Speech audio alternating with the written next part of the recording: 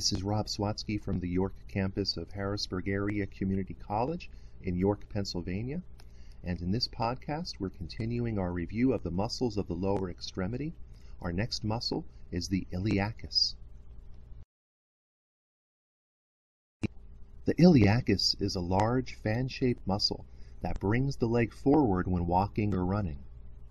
Sprinters and football players often learn about this muscle the hard way because the iliacus is located in the inguinal or groin region. It's often one of the muscles involved in a pulled groin injury. The iliacus is also part of a muscle combo paired up with the psoas major into the iliopsoas muscle. The iliacus originates at the iliac crest of the pelvis, as well as the upper two-thirds of the iliac fossa, and also has an attachment at the anterior inferior iliac spine, as well as part of the sacrum. Its insertion is onto the lesser trochanter of the femur, and as part of the iliopsoas muscle group, its tendon joins with the tendon of the psoas major at the same location. And acting with the psoas major muscle, its actions include flexion of the thigh at the hip, as well as lateral rotation of the thigh.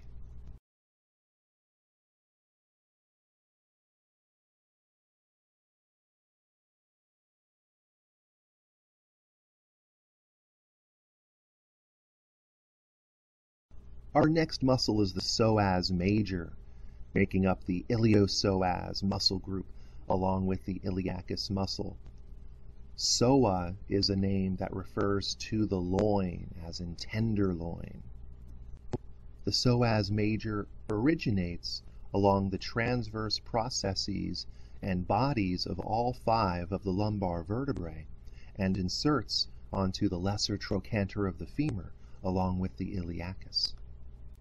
And like the iliacus, the psoas major is involved in flexing the thigh at the hip as well as laterally rotating the thigh, and also flexion of the vertebral column at the hip, especially when sitting up from a supine position. This muscle is also the reason why the traditional straight-backed sit-up has been replaced with the more abdominal crunch or curl to avoid excess tightening of the psoas major.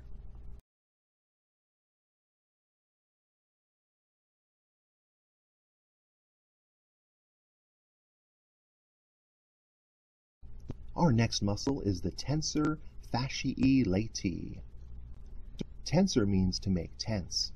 Fasciae means of the band, which is a reference to the location of this muscle embedded in the iliotibial band, the deep fascia, the dense connective tissue along the lateral thigh.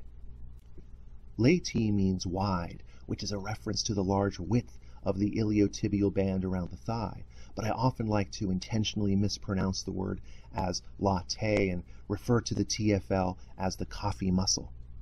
So when you come into anatomy lab, you have your latte at your hip, full and ready to go. Another way to remember the location of this muscle on the lateral side of the thigh is in the word latae, L-A-T, lat, lateral. The TFL originates along the iliac crest of the pelvic bone and inserts onto the iliotibial band, which then inserts onto the lateral epicondyle of the tibia. Like the iliacus and psoas major muscles, the TFL flexes the thigh as well as abducting and medially rotating the thigh at the hip joint. It also supports the hip and the knee as part of the iliotibial band.